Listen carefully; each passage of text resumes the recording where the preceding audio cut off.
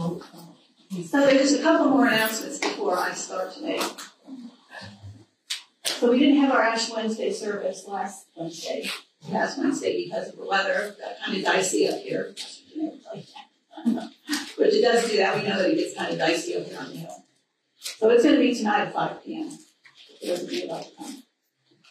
And then Christine Leahy, who usually plays the piano, is beginning a Sensible Shoes study at her apartment. And it's going to start this Tuesday at 1 o'clock. So if you have any questions about, please ask me, since Christine isn't here today.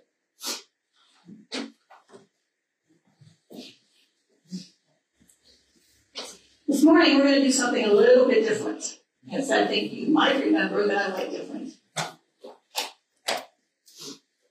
Each of you will be a part of a beautiful story. The story of love, forgiveness, redemption. It's a story that Luke wrote in his gospel.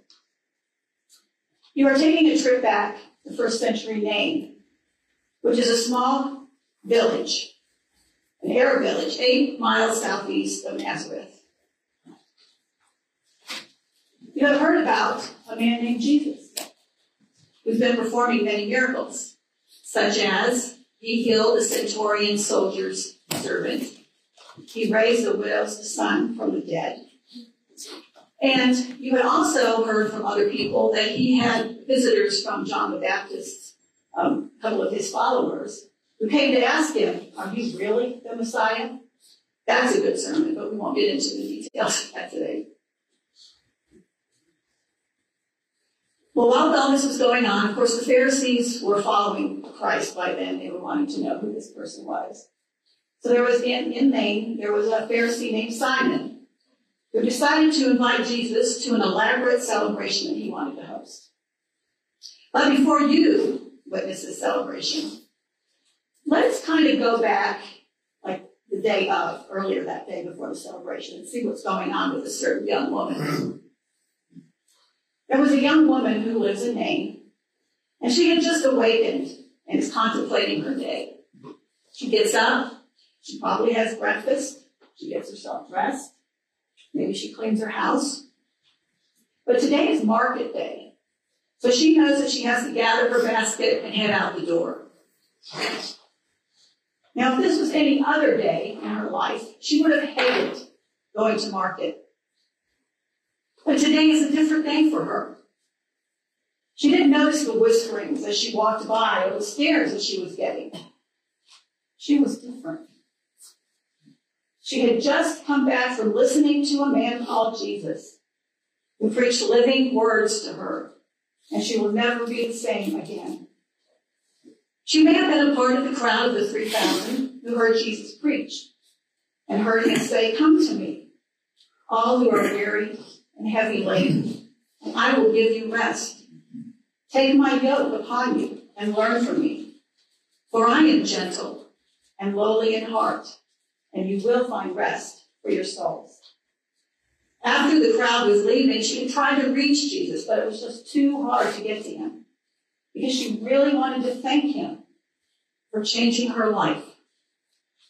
So she reaches the market and hears some of the people talking excitedly about a celebration that Simon the Pharisee is giving that night. His special guest is Jesus. She stops dead in her tracks. Did she really hear that Jesus would be here in her village tonight? She had to be there. She must go, no matter what the cost. She would be there and thank the man who changed her life. And this leads us to our story today. It begins in Luke 7, chapter 7, verses 36 to 50. And when you find that, and if you are able, if you find it, please stand as we read through the passage. And while we're reading this passage, I encourage you to think about these questions. Who do you see in this passage? Are you like the sinful woman? Or are you like Simon the Pharisee?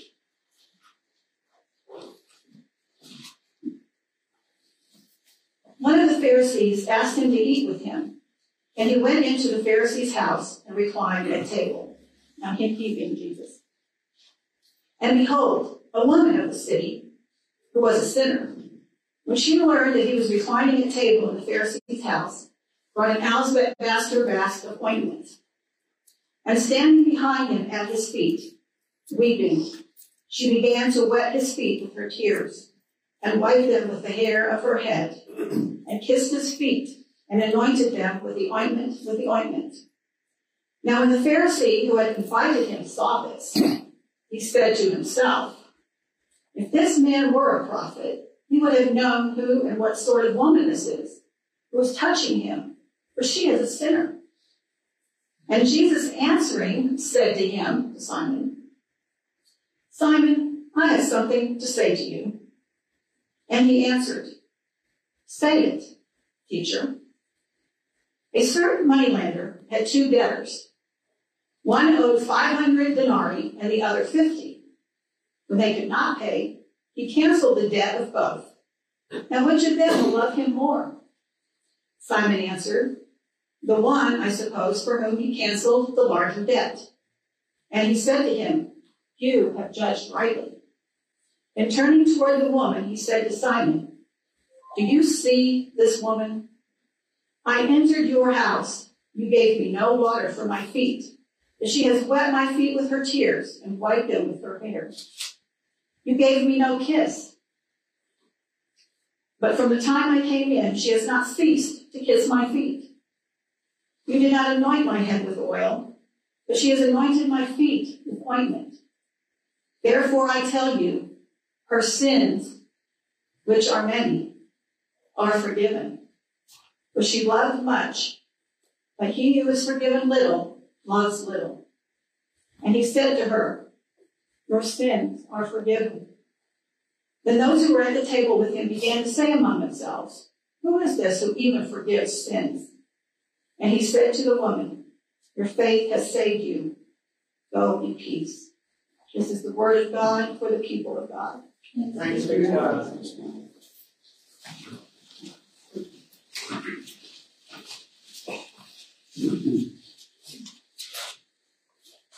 So before I continue with this message, some of you might be shocked at what I'm about to tell you, and some of you may already know what I'm about to tell you. But don't shoot the messenger. So I believe there needs to be some clarifying, about our passage today. It was eye-opening to me because I had heard different stories of who this woman was. So many scholars and theologians have tried to answer the question, who is the woman in this story? The passage in Luke is not the same stories as we read in Matthew chapter 26, Mark 14, and John 12. These are different foot washings, which were done by different women and at a much earlier time in Jesus' ministry. Also, in Matthew and Mark, Simon is a leper. And of course, that was not a prerequisite for anybody who was a Pharisee. And John also states the scene took place in Bethany, and Mary is not the woman in question in Luke's story. We're not really sure of the identity of this woman, but you know who is? God is. And we may not know until we reach heaven.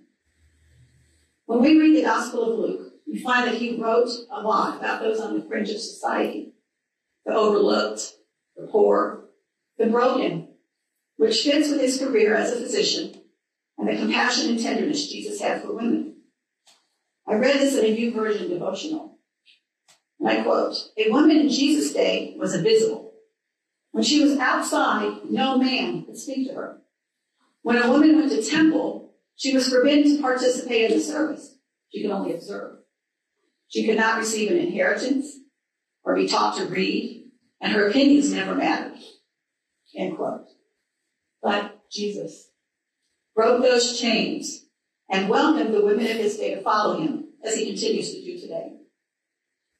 So even though Luke had never met Jesus, and he did rely heavily on the writings of Mark, he was able to understand the person of Jesus as our restorer and healer of those who were broken. And he was also able to confront those who thought they were without sin. Brother Rory states this about Luke, and I quote, Luke is blown away by the Lord's compassion to be willing to save the worst and the most undeserving among us. But he has no problem revealing just how far the self-righteous, such as Simon, are from salvation as well. So if you look back over the preceding chapters of Luke, you're going to find that Jesus was tempted by Satan in the wilderness, and we We heard about that last week in Pastor Janae's sermon. He also called his 12 disciples. He talks about loving your enemies and judging others. In the preceding verses of Luke chapter 7, verse 34, Jesus reiterates what is being said about him. The Son of Man has come eating and drinking. And you say, look at him, a glutton and a drunkard, a friend of tax collectors and sinners. So all these things are being noticed by the Pharisees, the Jewish Pharisees. And this is where our story begins. So I want you're all going to be like a part of this story. I want you to imagine that you're actually there witnessing all this that happens. So as you're sitting there, reclining at your table, I want you to ask this question. Who do you see? So please keep in mind there are three players in this story. There's Simon the Pharisee, there's the unexpected guest, and Jesus.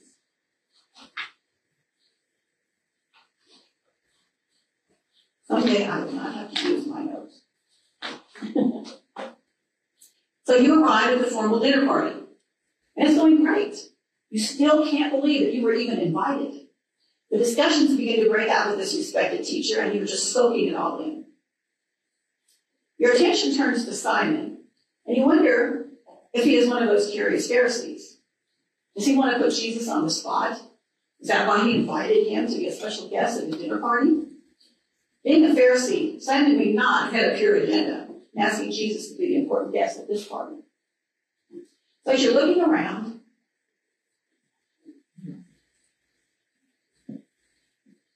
at all that is going on, you notice how Jesus is sitting at the table.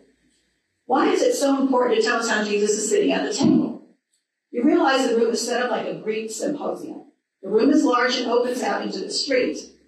There are wandering musicians, jugglers, and acrobats entertaining the guests. So you turn to one of your friends and you ask them to explain the seating in the home. In a rich person's house, there was a semi-private area of the house. There was a section for the public to stand on the street and look in and observe everything being said and done. A respected host such as Simon would invite several of his socially upper-crust friends to have dinner with an important guest, such as Jesus, who is an up-and-coming rabbi. These guests would recline along the table, lying down on their sides to eat. The conversations would be around topics which were of interest to the guests, in this case, Jesus. So as you continue to look around and observe your surroundings, you can hear the guests asking Jesus all kinds of theological questions. Suddenly, a woman bursts into the scene. Gasps are heard. People are muttering to one another. How dare she? Who does she think she is? Since the room was open at one end, you realize it is easy to understand how she was able to enter the gathering. Now remember, this woman had thought about in our imaginational story on getting to Jesus. So she was probably already part of the crowd that is waiting outside looking in. And she was waiting for the right moment to disrupt this party. Also remember, the young woman knew it was important even though she was risking her reputation even more to crash this party. Whatever were the circumstances, as a result, she believed him to be the Messiah. Because Jesus had his back to her and was in a reclining position at the table, it was easy for her to begin washing his feet and anointing them with the expensive perfume. From the whispers, you know that everyone there knew of her reputation or had heard the rumors. You think to yourself, what would I have done in this situation? What do I think about the teacher who just let this woman anoint his feet? What do I think about the woman? How else would I expect this up-and-coming teacher to respond? So when she let down her hair, it was no surprise to anyone. Now, in first century Jewish culture, women were only allowed to let their hair down in the privacy of their bedrooms. When they were in public, they had to keep their hair covered. By today's standards, a woman uncovering her hair is just like a woman going topless in public. However, in first century Mediterranean culture, as compared to Jewish culture, women would behave in this manner due to grief, or would not be seen as being sensual at all. How we can be guilty of judging by appearances. As she begins to wash his feet with her hair, you hear the gasps and the mutterings becoming even louder, because, according to her audience, she was performing a very sensuous act. But during this whole scene, you also notice the woman was crying so much that it was her tears that were washing Jesus' feet. She then anoints him with an exceedingly rare and expensive perfume. The cost of the perfume, or the ridicule that she was experiencing, was of no importance to her.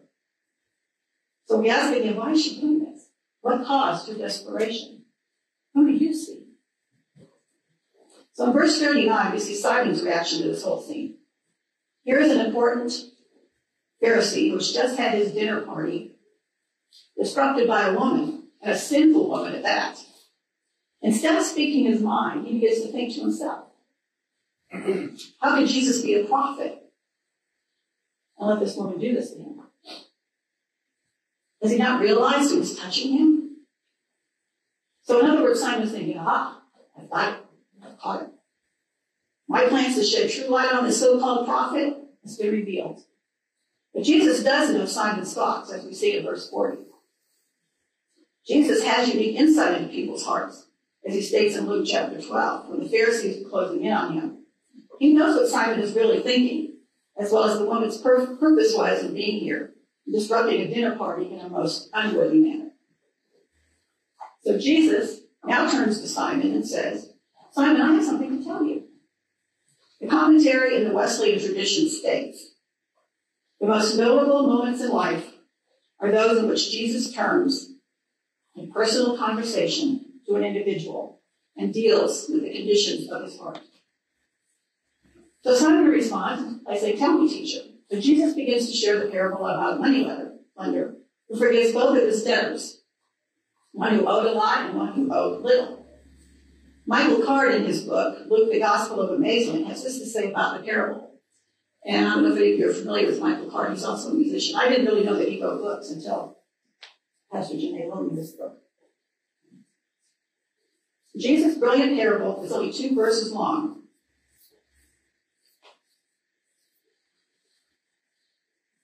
Yet it can stand alone as a work of literary art. But when we see it in the frame Luke alone provides, it leads to another quantum level. The woman is the great debtor, and Simon is the one who owed Jesus, or owed less. Jesus is also telling us that there's no little sin or big sin. And it's no matter if you're of high importance or of low importance. The debtors had nothing to pay. In comparison to the woman, Simon didn't see himself as a sinner. Who do you see?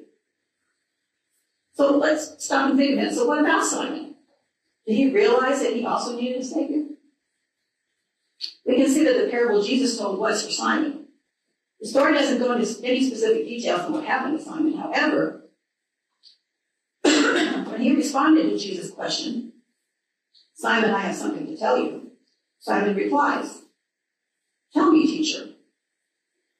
So Michael Card again describes what may have happened to Simon as he listened to the parable. Simon discovers that he is hearing the story of his own life. The gentleness of Jesus' story leads the Pharisee, like a lost sheep, to a place of understanding he could never have reached otherwise.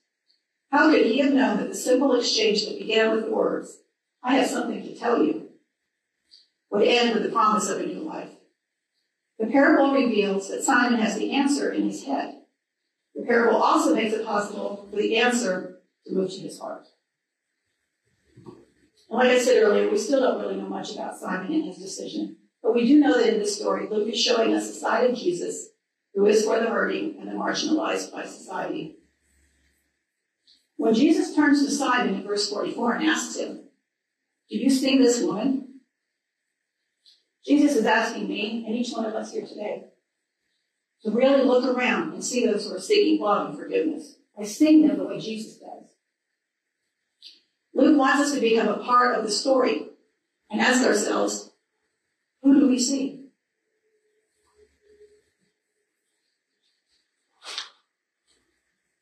We come to verse 44. And you see Jesus turn to the woman and say to Simon, you see this woman? Now what's really interesting here is that Jesus is turning Simon's thoughts around on him. But let's stop and take a little bit of a side road here. And look at the word see. I think we sang about see this morning. We all know what we see with our eyes when we observe our surroundings. But going beyond the physical sense, we also see with our emotions. We see by becoming aware of our feelings and the feelings of those around us. I believe this is why Jesus asked Simon that question. He wanted him to look beyond the physical and see her emotionally and spiritually too. Jesus didn't see a sinful woman, but someone with so much faith in the one who had set her free and was now showering him with her love. So back to the story. Jesus begins to compare his treatment to Simon, for Simon since he entered the party. And Jesus turns to the woman, but he's talking to Simon who's sitting behind him.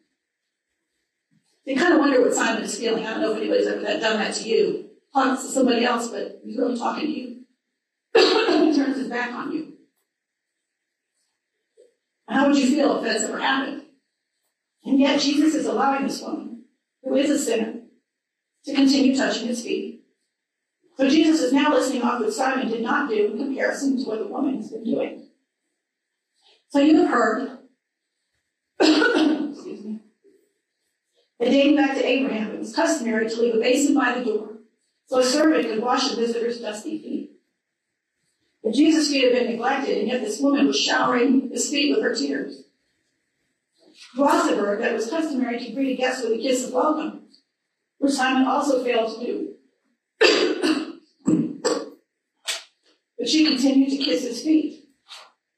The kiss of welcoming back then is the same way as when we shake hands today.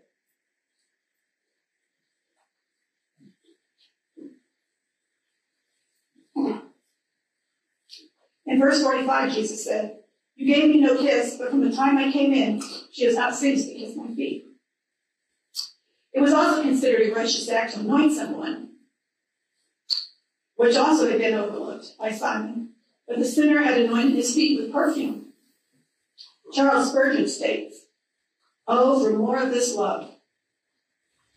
If I might only pray one prayer this morning, I think it should be that the flaming torch of love brought into every one of our hearts, and that all our passions should be set ablaze with love to him." Sorry.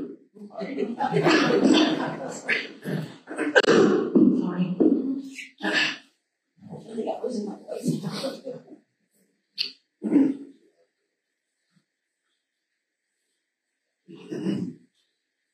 So you've been watching this woman selflessly do all these things to Jesus.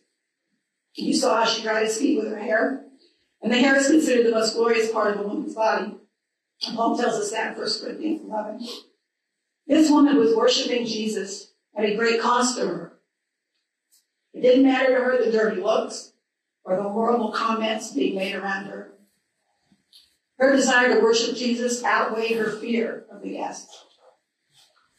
She didn't notice anyone or anything other than her Savior. She abased herself without caring what others felt. She only cared to pour out her gratitude to the one who knew her and saw her. Who do you see? In verse 37, you hear Jesus say to Simon, "Therefore I tell you, her sins, which are many, are forgiven, for she loved much, and he who is forgiven little loves little." I don't know about you, but ouch. This is really getting heated, this conversation. And you wonder, when did she receive forgiveness? So if you think back to our school story that we had, she may have been among the 3,000. I'm sorry, Pastor. I'm Oh, thank you very much. Actually, I prayed because I was looking at my bag earlier to see if I had any of my lozenges. I said, "God, please let somebody have a lozenge," because I knew this was going to happen. Thank you. You're welcome. So we originally thought that she was among the 3,000 that had heard Jesus preach that day. Do you remember when the woman washed Jesus' feet with her tears and anointed them with a perfume? This was her act of contrition. She was remorseful and repenting in her own way regarding her past sins. She was doing this publicly, despite what people thought. It's important to remember that repentance and confession are a precondition to forgiveness. And that's what she did. She repented and confessed. So now you see Jesus turn to the woman and say to her, "Your sins are forgiven."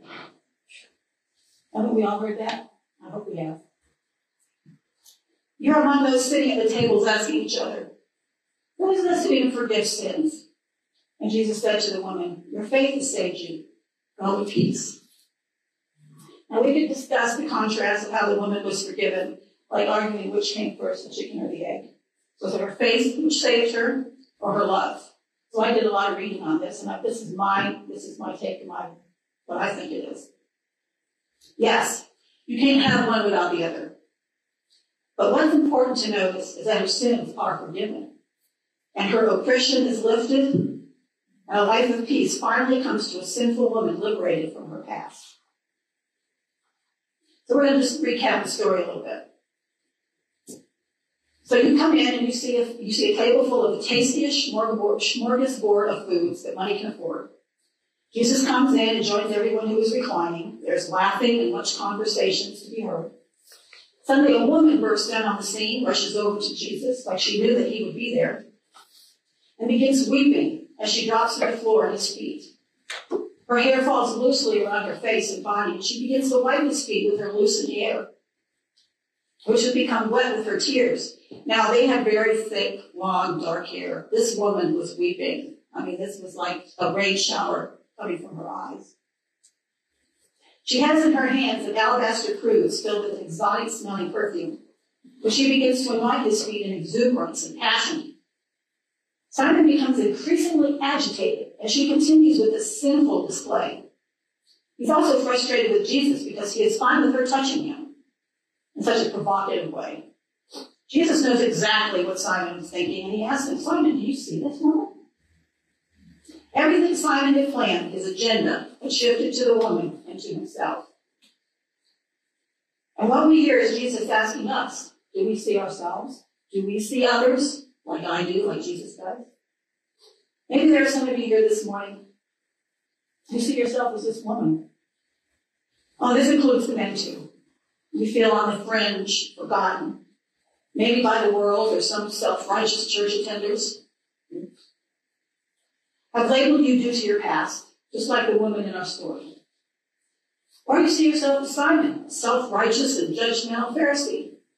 Either way, you are broken and lost. You know you're a sinner as the woman, and you know why you wear the label. And those memories haunt you. You have no hope, and you don't know where to turn. But that woman knew, and so can you. She fell at the feet of the one person who knew her and loved her the most, the one person whom she could really trust. So my challenge for each one of you this morning, as we enter the season of Lent, is will you choose to fall at the feet of Jesus and worship him with gratitude and love? Will you take a long, hard look at yourself in the mirror and see Simon staring back at you? Will you beg for his undeserved forgiveness because you truly know just how your sin is unforgivable to a holy God? Everybody in here could probably testify that we were once hurt and marginalized. And if we are honest with ourselves, we could probably say that we were a little bit self-righteous and judgmental. But we looked at Jesus when he looked at us, and we knew he really saw us, loved us. And when we repented and asked for his undeserved forgiveness, he lifted us up and forgave us. Now we have a story of love, forgiveness, and redemption to share with those who are hurting around us. Robert Stein wrote in his book, The Method and Message of Jesus' Teaching, it is because of being loved by God and being forgiven of her sins that woman now possessed a new attitude of love, stemming out of gratitude toward God. In a comparable way, it is because God has forgiven the believer that he or she is now able to forgive others. It is because God has been gracious and merciful to us that we have a heart of gratitude toward God and compassion toward others. It is because God loves us that we love others. It is because God has been merciful and dealt with us in grace that we now seek to fulfill the golden rule. So whatever you wish that others would do to you, do also to them, for this is the law and the prophets. I'd like to leave you with a story that I found. It's really a really good story by Stephen Cole. And he says, years ago, I knew a man named Glenn who had been doing 5 years to life in Tehachapi prison for drug dealing and other charges. One night, in the emptiness of his soul, he wandered into the prison chapel, where he heard the good news that Jesus Christ saves sinners. There, as he later learned at the same moment, that his mother was at home, on her knees praying for her wayward son, Glenn got down on his knees and received Jesus Christ as Savior. His life dramatically transformed from that moment. God put in Glenn's heart the burning desire to tell everyone he met of Christ's love for sinners. Everyone. One summer night, he and I walked along the boardwalk in Seal Beach, California. We could hardly carry on a conversation because every time we passed someone, Glenn would stop him to tell him about Christ. Another time, I was sitting in a restaurant when Glenn spotted me across the room. He loudly called out, "Praise the Lord, Brother Steve." Then, since he had everyone's attention, he stopped at each booth on the way to where I was to announce, "Jesus Christ saved me from prison and from sin. Here, read this." He would hand each person a gospel tract. Glenn had a gift to be able to talk to people about Jesus. However, he has something that we all need. A fervent love, I like that word fervent, a fervent love for Jesus. The woman that we heard about today didn't care what anyone thought and showed her fervent love for the one who changed her life. So when we hear the Holy Spirit whisper to us and ask us, who do you see when you look in the mirror? Or as you're out in the world, who do you see around you? What will your response be? How can you show your fervent love for Jesus and for others? Let's pray.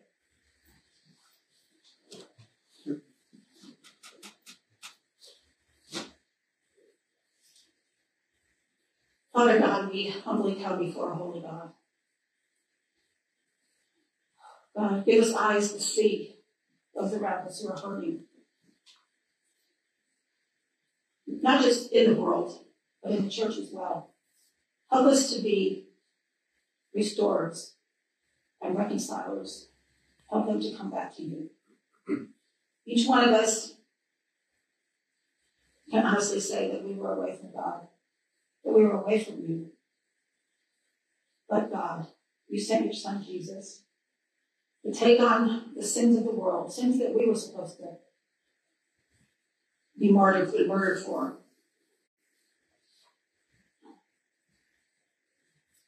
And we thank you for that, Lord. Give us fervent love, a fervent love for you and for others.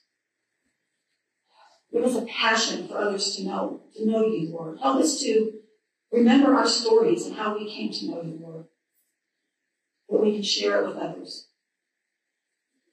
Help us, Lord, to glorify you in everything that we do. In Jesus' name, amen.